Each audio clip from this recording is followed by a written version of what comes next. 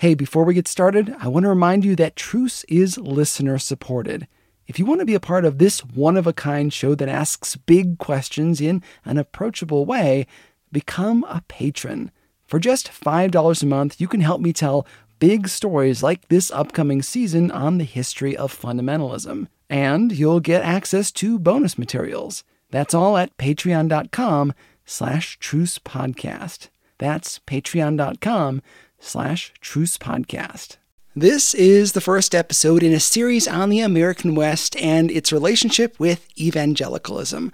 The stuff we're covering here is going to be important in the next few episodes. Normally, Truce involves a lot of edits and music, but I think this episode functions best as an interview. Enjoy. I live in the American West. Sagebrush, mountains, horses, and, yes, tumbleweeds. This is an area defined by legends. Some of them are true and some of them are not. I used to work for the History Museum here in Jackson, Wyoming. My favorite local story went something like this. It was the 1920s, and Prohibition was in full force. Alcohol was totally illegal. Still, someone brought some over Teton Pass in a horse-drawn wagon and down into what is now the town square. Today, it's a bustling tourist attraction with arches made of antlers and gift shops where you can buy $50 t-shirts and designer coffee. Back then, they literally grazed cows on the town square. Again, it was illegal to consume alcohol, so a group of friends sneaked into a multi-seat outhouse. Today, it's where the Wells Fargo Bank is on the town square. They thought they were being sneaky. They took the cap off the bottle and passed it around, each person taking a swig. Trouble is, they crammed too many people into the outhouse. They heard a sharp cracking sound, and the floor gave out, sending all of them into the mess below. Legend has it that they forgot to cover the hole left by the collapsed outhouse, and a cow fell in. Supposedly, the milk never tasted the same afterwards. That is a Western legend. There's no way to know if it's true, but it always gets a laugh around the campfire. Of course, there are other legends about the West out there. Some that carry a lot more weight than that of a collapsed outhouse. Like, say, changing a belief system and even getting presidents elected. You're listening to the show that uses journalistic tools to look inside the Christian church. We press pause on the culture wars in order to explore how we got here and how we can do better. I'm Chris Staron, and this is Truce. God is a genius storyteller, and the evidence of this is threaded throughout Scripture. In Christianity Today's new show, Holy Curiosity, with me, Kat Armstrong, we explore storied connections threaded throughout Scripture from the Old Testament to the New. Our first mini-series, Connecting Dinah and the Woman at the Well, welcomes experts like Doctors Tim Mackie and Diane Landberg to give us insight and context into the physical location and meaning of these two stories. These stories will spark holy curiosity in your own faith, because once you see these connections, you can't unsee them. God wastes no person, place, or thing. Listen and subscribe to Holy Curiosity with Kat Armstrong on your favorite podcast platform. One of the prominent myths out there is that of the American cowboy. The next few episodes are going to circle around this myth and the way that we see it in American evangelicalism. To start off, I thought I'd talk to the author of a really popular book. I'm Kristen Kobus-Dumais, and the book is Jesus and John Wayne, How White Evangelicals Corrupted a Faith and Fractured a Nation. And I am a professor of history and gender studies at Calvin University. I think that I may be the last Christian podcaster to have interviewed you. Right. Yes, but this is a different one. This is going in some different directions. So It's true. Basically, everyone else has interviewed her. but I think that her book is the perfect way to start this series on the American West. In that book, you bring up all these different characters that reoccur in men's ministry. And having been in men's ministry for a long time, I've seen this a lot. So characters like William Wallace, the noble soldier, and another one that comes up is the myth of the cowboy, the idea that men should be like cowboys. I thought it would be kind of fun to say, like, what do you think of when you think of a cowboy? You're asking a historian this question. That's almost like a trick question. So when I think of the cowboy, when I come across mention of a cowboy, certainly in popular literature and religious literature, I think of a hero. Right? I think of a solitary hero out west somewhere, a gun in his holster, wearing the traditional cowboy hat, rugged, brave, and kind of the quiet type, but a man who is not afraid to do what needs to be done. Right. Maybe a little bit of a lover. That's another one of those things. Yes. Romantic interest, certainly, of a kind of heartthrob, and just this model of heroic, rugged masculinity. That's probably close to what you imagine when you think of the cowboy. In the next episode, we're going to pull that idealized, rugged individual apart, see how it holds up historically. But first, let's talk about how that legend has shaped American evangelicalism. It's a kind of long and winding trail that gets us there. But in my own research, I really end up centering in the post-war era, post-World War II, Cold War America, to understand American evangelicalism and the kind of emergence of a modern evangelicalism that we'd recognize today. And right at the heart of that story is this elevation of a heroic Christian manhood. And so the Cold War context is key here. Season 3 of this podcast was about how the rise of communism shaped the American Christian church. And just because we're now in Season 4 doesn't mean we're not going to talk about communism, because it really shaped who we are today. In the Cold War, we had a real threat in communism. And Americans were concerned, and American evangelicals in particular were concerned, because communism was seen as anti-God, anti-American, and anti-family. And so those are all the things that conservative evangelicals held dear. And so to fight against communism, they needed to protect kind of pure Orthodox Christianity, preserve American Christianity, and they understood that they were the best guardians of Orthodox Christianity as evangelicals, and they needed to defend Christian America from external threats. And so we needed strong men who could defend faith, family, and nation. And so all these values kind of came together neatly. Christian nationalism, quote unquote, traditional masculinity, and the understanding that God ordained men and prepared men by filling them with testosterone to protect the church and to protect the nation. So you have these ideals already kind of operative in terms of evangelical identity. And then you bring in the myth of the American cowboy, which not coincidentally was really gaining in popularity right during this early Cold War era. This was the rise of the kind of heyday of the American Western and in television and then in movies. And this tapped into the same kind of ideals, the same fears, the same longings, the fact that we needed heroic American protectors, American men, good guys versus bad guys, and that we were drawing on this tradition of who we were, who we are at our best, and we need that militant American hero to protect us on the global stage. Two of the main players in the book, both were instrumental in calling out communism in the public sphere. So John Wayne and Ronald Reagan.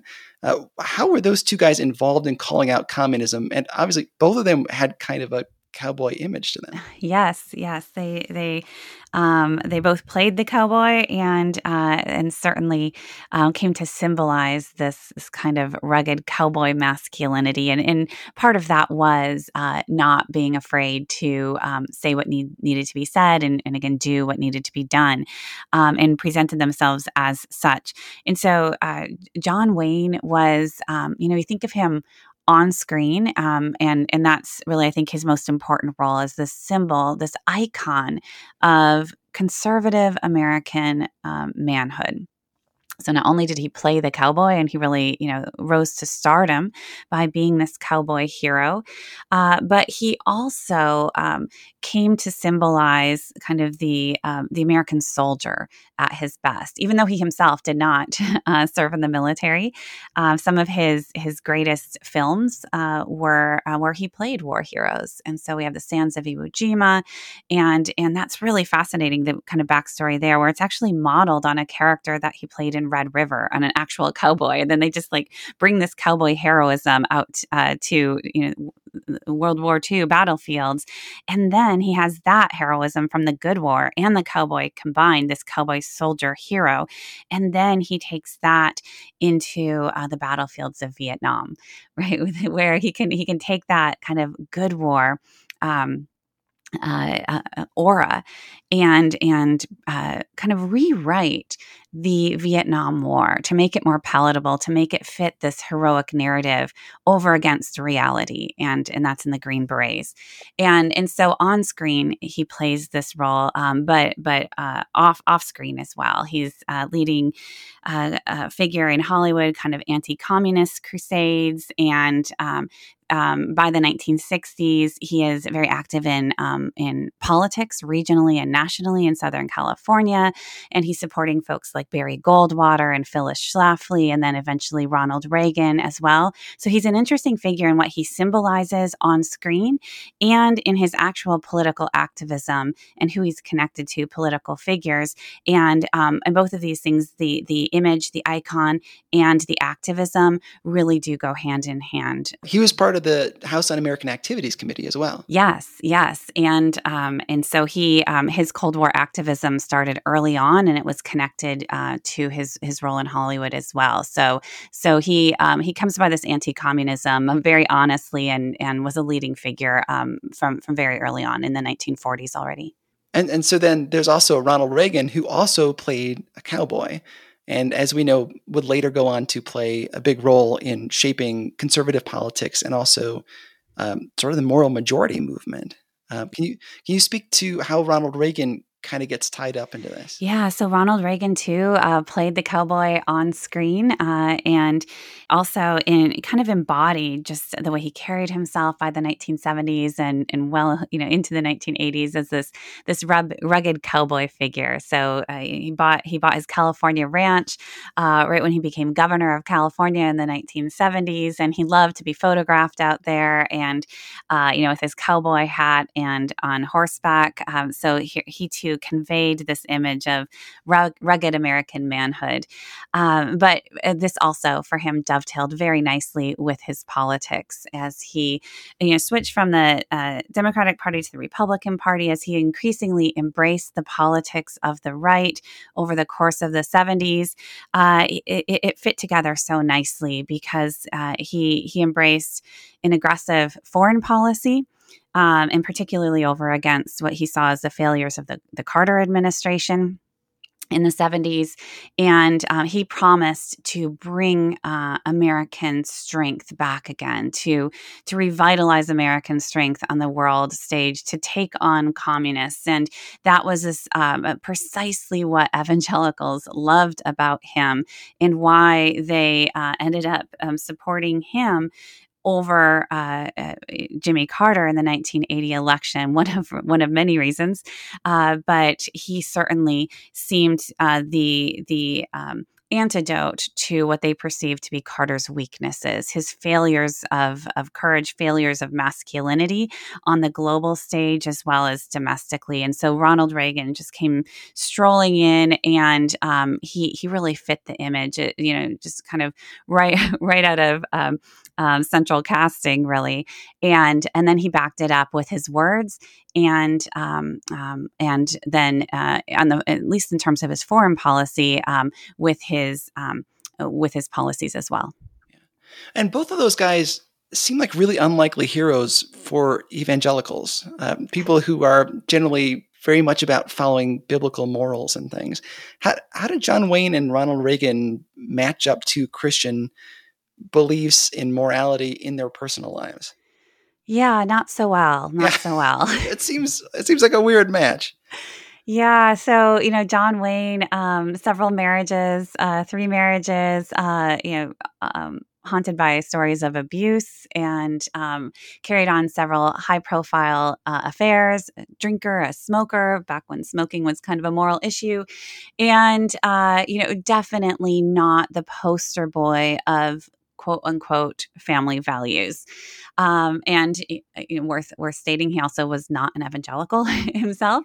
And then Ronald Reagan, right? Also not a poster boy of family values. He too was divorced, and for a long time, also, he was a Democrat, and he was somewhat liberal on issues of women's rights and abortion and things like that. And so, but he really did end up transforming his image, and but in both cases, the affinities were not based on morality, on the personal life. And evangelicals were able to overlook that because what they really admired was the way both men really embodied their cultural and political values, that both men stood for, quote unquote, traditional masculinity, almost this retrograde masculinity, which had political and cultural and religious significance by the 1970s. It was seen as a rejection of feminism, a rejection of liberalism, of all of these threats to Christian America, to traditional values. And so simply by embodying that rugged and no longer politically correct masculinity, if you will, they sent a message of what they stood for and what they stood against. And that's where we see the affinities between conservative evangelicals and somebody like John Wayne and Ronald Reagan. And it's important to emphasize that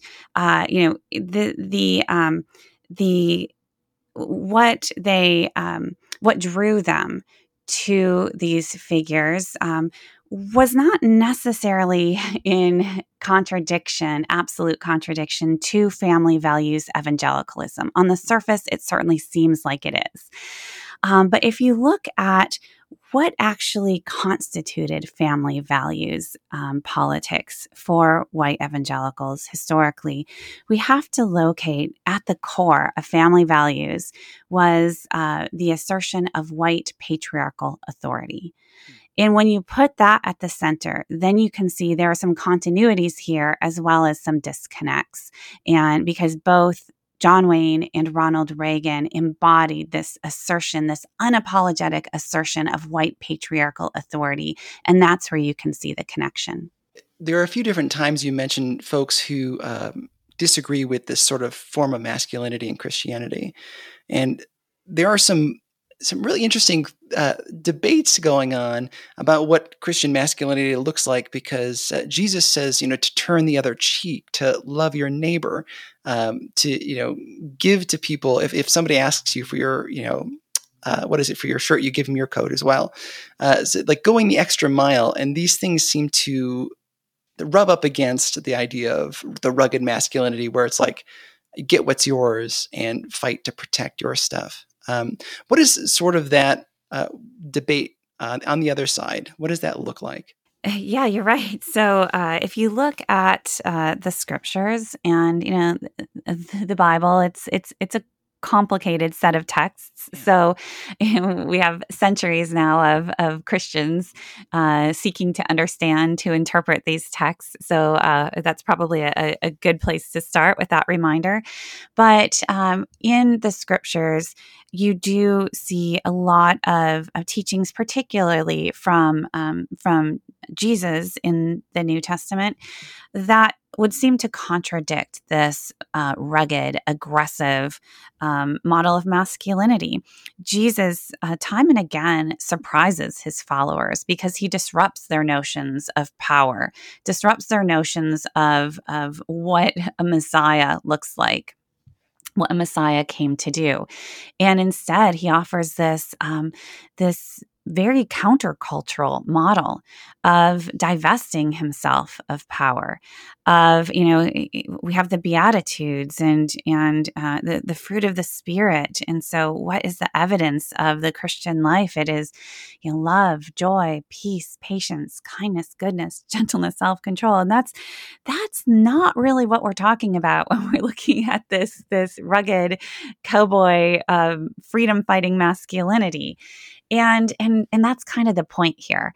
That's why evangelicals have looked outside their tradition, have looked to men like John Wayne, like Ronald Reagan. We could also say like Donald Trump, men who have not been deeply shaped by traditional Christian values. Now, I should say Ronald Reagan did grow up as a Christian, and so that we could complicate that one a little bit. But if we just go with John Wayne and Donald Trump, right, men who have not clearly been formed by these countercultural values. And that's where they go to find this model and then import that into Christianity and uphold these figures, warriors, cowboys, soldiers, as models of Christian manhood. What we see happening then is, in order to bring these in alignment with the Bible and with Jesus, they end up transforming Jesus himself into a warrior, into a rugged fighter. You can see somebody like Mark Driscoll doing this very explicitly, where his Jesus is a warrior with tattoos down his leg, riding a horse, wielding a bloody sword, and charging into battle to slay his enemies. And so what happens is they end up embracing this largely secular cultural ideal of masculinity, and then using that to transform their idea of Christ, their idea of Christianity, to bring it in alignment. Yeah. And in some ways, you can kind of see where that would be politically expedient in the era of communism, to try to pull people away from collectivism of communism and socialism and push them towards an individualistic idea. And also, you kind of want them to be mobilized for war. And it's hard to mobilize a turn the other cheek person to go shoot at somebody. It is. So you could see how it would be politically expedient, but it does really rub up against the biblical Jesus.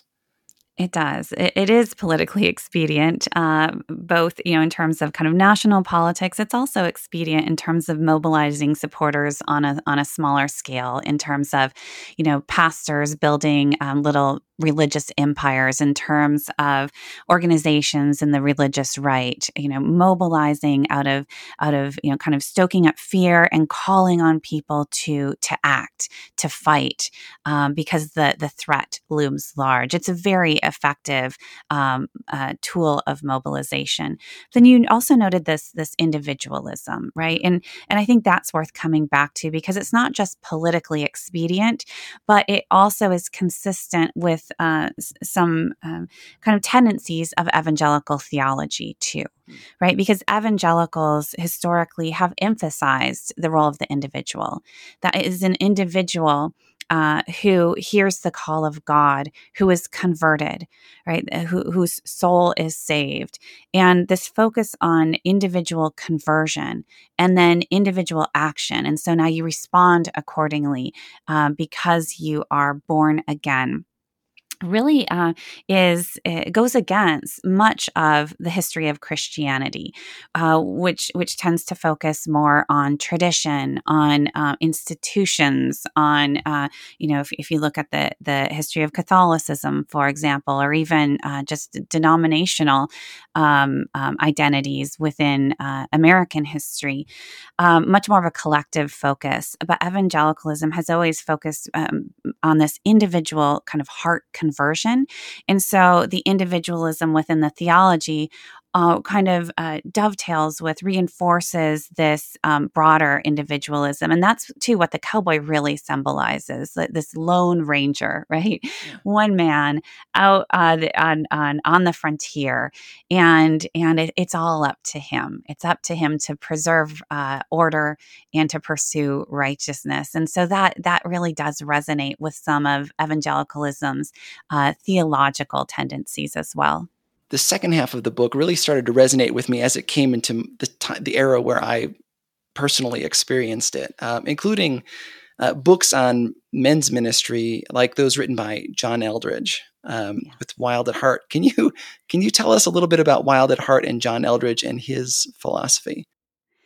Yeah, John Eldredge's Wild at Heart is the book that really started this whole project for me, and that led to my own Jesus and John Wayne. Yes, I was a new professor at Calvin back in 2005 or 2006 it was, and I was teaching a survey course in U.S. history, and decided to introduce my students one day to Teddy Roosevelt, and particularly focusing on Roosevelt's masculinity. I wanted to show my students how gender worked in history, how ideas of masculinity change over time, how they're linked to broader economic shifts and religion, and also race and foreign policy and American empire. And of course, Teddy Roosevelt is just this perfect example, kind of set piece. And so I gave the lecture.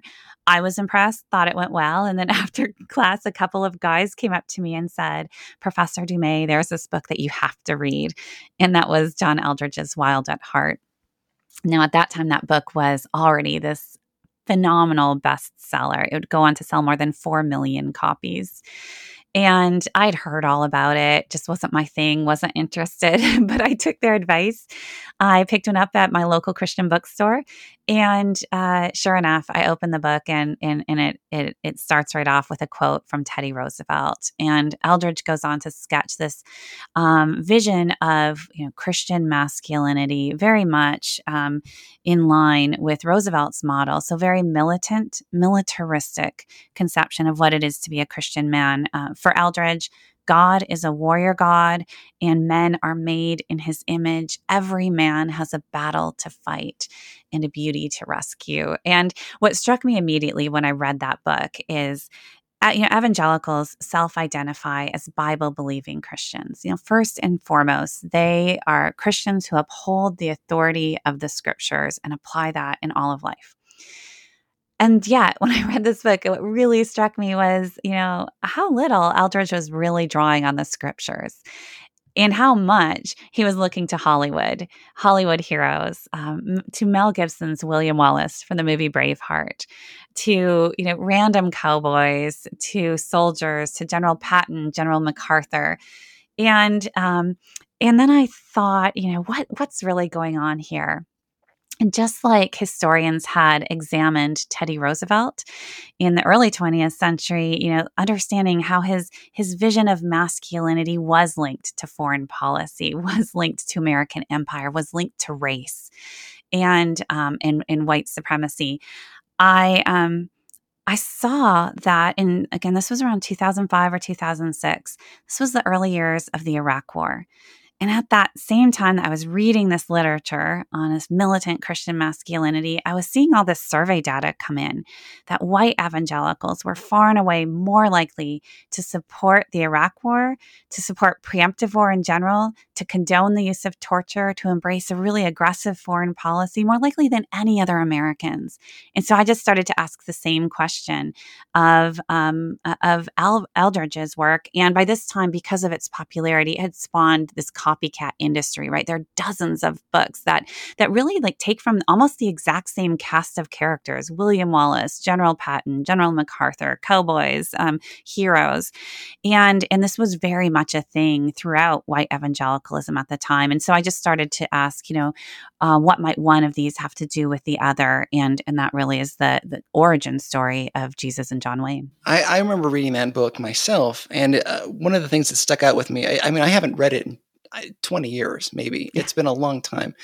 But I still remember there's a section where it talks about if your son is being bullied, you should encourage him to punch the bully. To fight. Yes. Yeah. And not turn the other cheek. No. Yeah. And this literature, right? And Eldredge isn't the first one to come up with this. It's the bestseller. But when I looked back to history, I saw that this was consistent advice offered, since the 1970s, at least, by evangelicals, how to raise boys. You got to teach them to fight.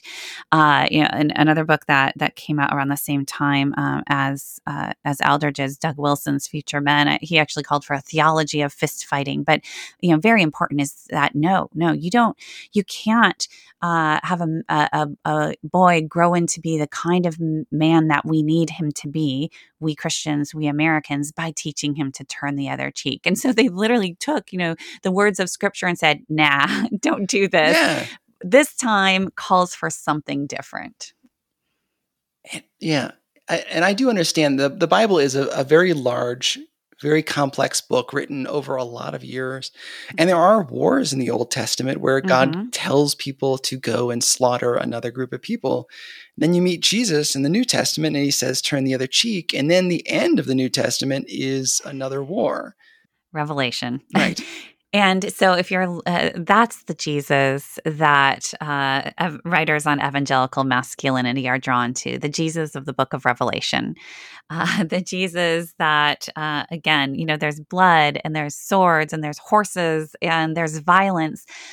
But the book of Revelation, I mean, if we say the Bible's complicated, the book of Revelation even more so. Critics have pointed to the significance that the sword is coming out of Jesus's mouth, and so there's some symbol there. But that's really the favorite Jesus. A little bit the flip the tables Jesus, right, in the temple, but very much the Jesus of the book of Revelation, which fits very well this model that they've already cast of a warrior hero. And so they can find justification for violence and their own violence in the book of Revelation. And so, I mean, they'll say things like, sure, there's a kind of eschatological pacifism. So Jesus comes to bring peace, but only after he slays all his enemies, right? That's where the book of Revelation comes in. So the peace, well, that's a long ways off, Jesus as peacemaker. Right now, we're in the thick of the battle and we need to fight right alongside him. And what that turns into is we're going to fight and claim that Jesus is alongside of us. Right. This is such an interesting counterbalance to what I see being taught to women in women's ministry. I haven't seen this kind of aggression in women's ministry. It's usually that they focus on the gentle Jesus for women and then the revelation Jesus for men. Yes. Has that been your experience? Yes, very much. So much so that I, like so many other Christian women, kind of gave up on the whole women's Bible study experience long, long ago. With the pink floral Bibles and and such. I mean, even if you look at Eldredge's work, I said, he said, every man has a battle to fight and a beauty to rescue. And he's very clear that a woman's role is not to have her own adventure. It is to share in a man's adventure. Right. So she is the object. And she is what needs to be rescued. And her role is seductive, not fierce. And you can probably hear how this is somewhat problematic. And this too, as I went into the historical sources, saw that Eldredge isn't inventing this either. There's a long history of this kind of teaching in evangelicalism that women are to be feminine, women are to be beautiful, they are to be seductive, they are to meet their husbands sexual needs, even their aggressive sexual needs, that is what God designed them to do. They are to submit religiously, socially, and sexually to their husbands. And so this is there is a long history of these kinds of teachings in evangelical churches, in Christian publishing. And so what that looks like for women is, a very passive role, not usurping a man's authority, not leading, not being courageous, not being, certainly not being heroic, right? It's always to share in a man's adventure. And I think that's been a very problematic model of Christian womanhood for many reasons. I think it has set women up it's contributed to a culture of abuse in many Christian circles. It's made it difficult for women to recognize abuse, to call that out. And but it's also, I think, even more commonly made a lot of women feel like they can't be real Christians, that they aren't good Christians because that's not who they are. That doesn't fit with how God actually made them. And in fact, that happens with men too. I've heard from so many men, both when I was researching this book and since the book has come out, telling me how much they struggled with this ideal of heroic masculinity because it did not fit who they were. They didn't want to go, rock climbing on the weekend and to a weekend warrior retreat. They'd rather go to an art museum maybe, but that just wasn't an option. Right. And so a lot of men felt like second-class Christians, felt like there was something wrong with them, or felt like the church just wasn't for them. Right. Boy, that is destructive. Even preaching two different Jesuses to two different group of people, that is very weird. It is, right? And two different sets of virtues. That's another thing. I mentioned the fruit of the Spirit before, and how, these were not the ingredients of Christian masculinity, especially things like gentleness and self-restraint. And so what we see happening is the sorting out of Christian virtues. And so men get the courage, and men get the heroism, and men get the action and the leadership. And then women get the self-restraint, and women get the gentleness, and women get the love. And you can see how that's destructive on both sides, right? It's destructive because it leaves women very vulnerable.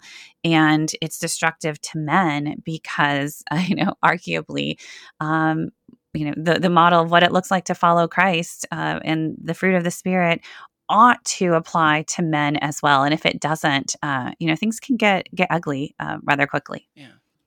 But I think those ideas help us connect the dots between evangelicalism and the rise of Donald Trump. One of the questions I got the most as I've traveled around is how can evangelicals support somebody like Donald Trump? But I think we can see that inside what we just talked about, where men are being taught that they need a fighter, somebody who's going to be relentless and not let up and never sway from their opinions.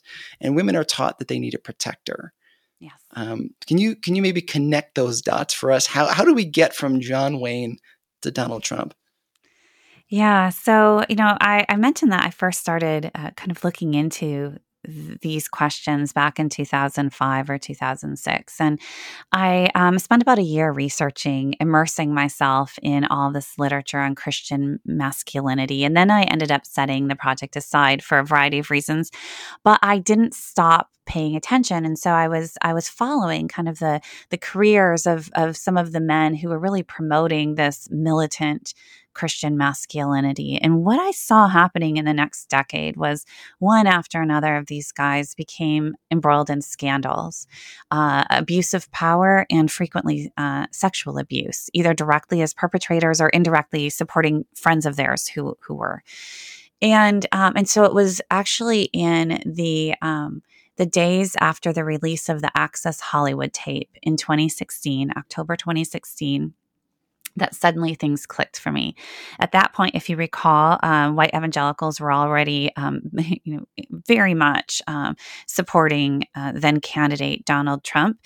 But once that Access Hollywood tape release, the nation kind of stopped. This was just weeks before the 2016 election. And I mean, the big question was, what are white evangelicals going to do now? They cannot possibly support this man after this, right? These are family values evangelicals. This is the moral majority. He's done for. But that's not what happened. A few prominent evangelicals ever so briefly wavered. Wayne Grudem was one of them. He rescinded his support for Trump, but then he decided to pray about it. And within a week later, he was back supporting Trump. Most evangelicals didn't even waver. And that's when it clicked for me. I thought, we have seen this before. We have seen this so many times within evangelical churches, within evangelical organizations, where the evangelical community protects and supports and very, very quickly and easily forgives abusers of power and sexual abusers in their own circles. And I noticed how the language that I was hearing evangelicals use to describe their support for Trump sounded exactly like what I had read in this literature on Christian manhood, that he was their protector. He would do what needed to be done. He was uncowed by political correctness. He was not going to be bound by notions of civility or politeness. He was, in their words, their ultimate fighting champion, or as Robert Jeffress put it, what we need right now is the strongest, meanest SOB, and that's who Donald Trump is, and that's what he's going to do for us. He's going to protect Christianity, and that's exactly what Donald Trump said he would do. I will protect Christianity, and again, the similarities in the rhetoric around Donald Trump and what I had read in this literature were just impossible to ignore. And we had evangelical supporters like Michelle Bachmann calling Trump, he would return us to a John Wayne America, riding tall in the saddle. And so you actually hear that language as well. And that led me to see in the wake of the 2016 election, when we saw that notorious figure of 81%, according to exit polls, 81% of white evangelicals who did end up voting for Donald Trump, despite everything. The media at the time and some evangelical leaders, asked this question: how could evangelicals betray their values to vote for a man like Donald Trump? And I knew that wasn't the right question, that we just didn't fully understand what those values were. And if you understand this longer history of evangelical masculinity, of the assertion of white patriarchal authority, then you can see this was not the betrayal of their values. In many ways, this vote for Trump fulfilled those values that they held dear. Right. And how have you seen things change after Donald Trump left office? What are you seeing in evangelicalism? I haven't seen a lot of evidence of change, but, there's just not as much to see right now. When, during the 4 years that Trump was in office, he just really controlled the narrative in many ways. He just defined the narrative. He was constantly in the news, every tweet, every day, it was this barrage. And so there was a lot more that people could react to.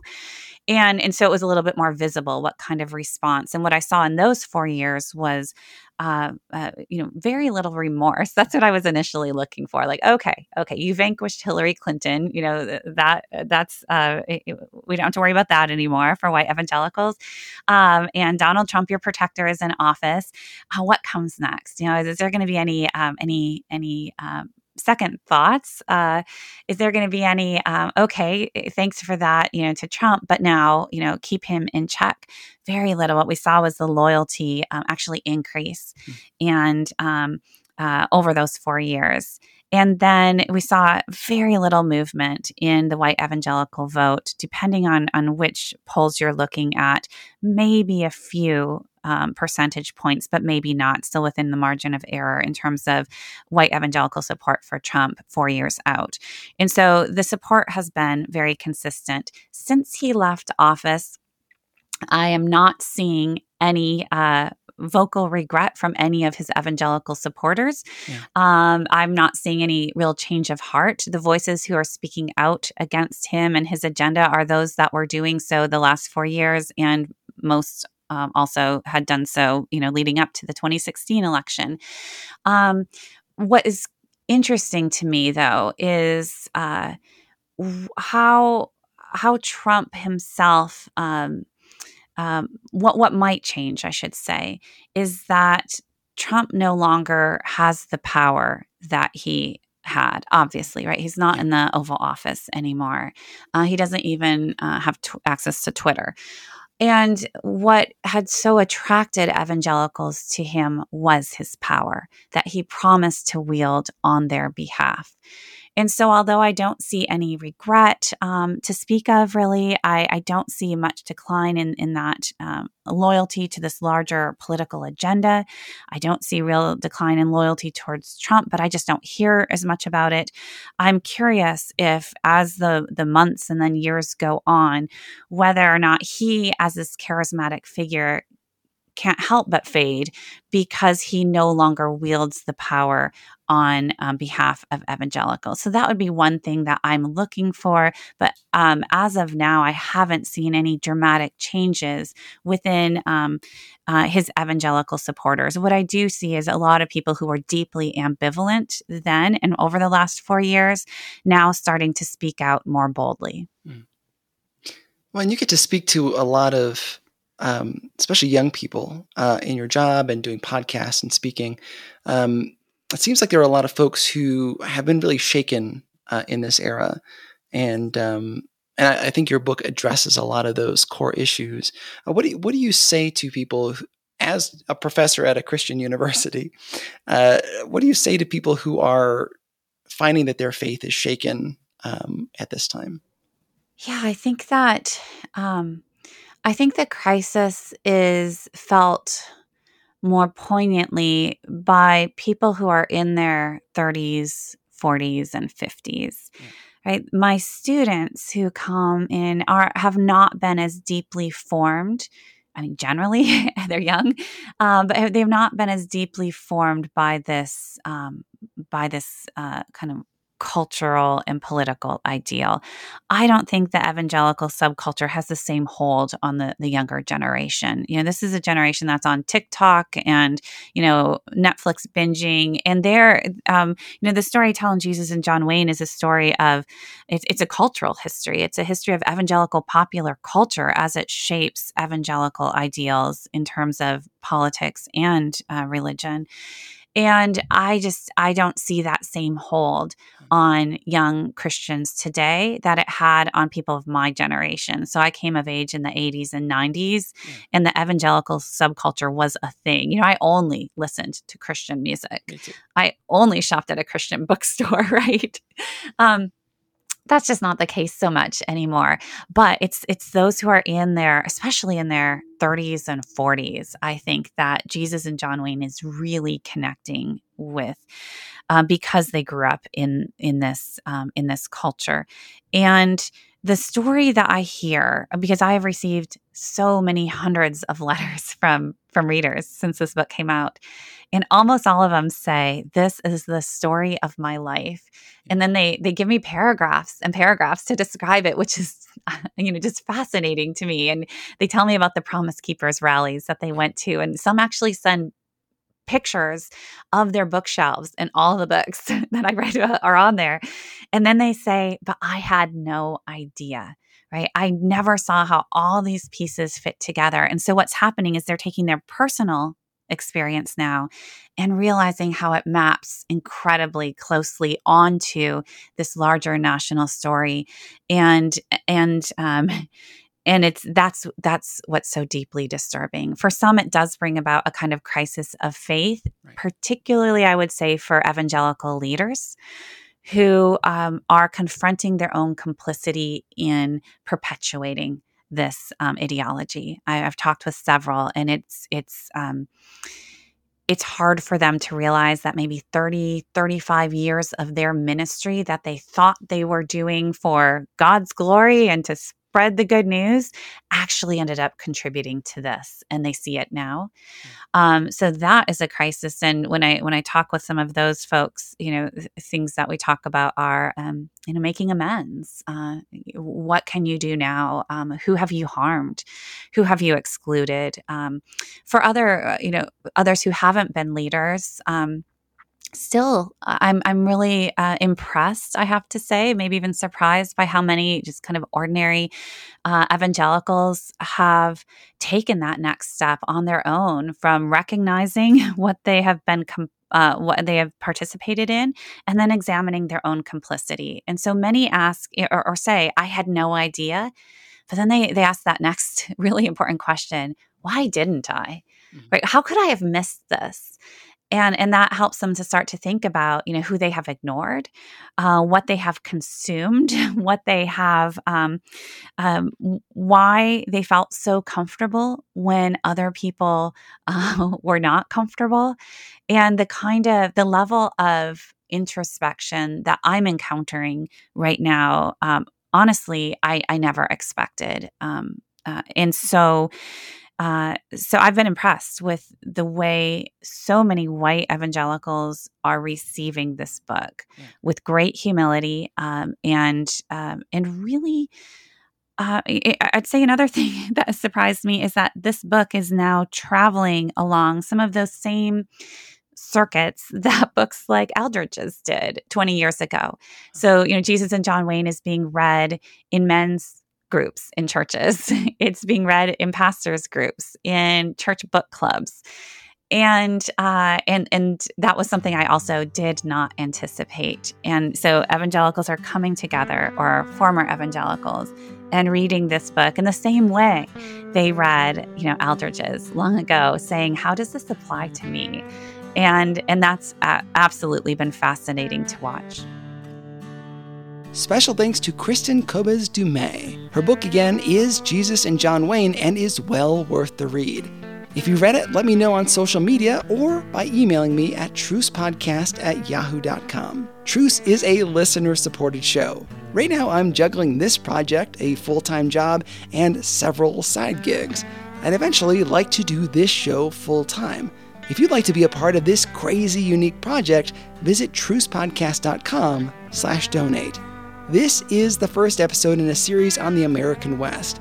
The next 3 episodes took me months and months to make. I traveled 1,000 miles to gather recordings and dove deep into public records to bring you stories that you won't hear anywhere else. You really don't want to miss these next few episodes. Subscribe to the show in your podcasting app so you'll get every episode as it's released. And while you're there, leave a comment and a rating. God willing, we'll be back in 2 weeks with some really wild episodes exploring the American West and the myth of the cowboy. I'm Chris Staron, and this is Truce.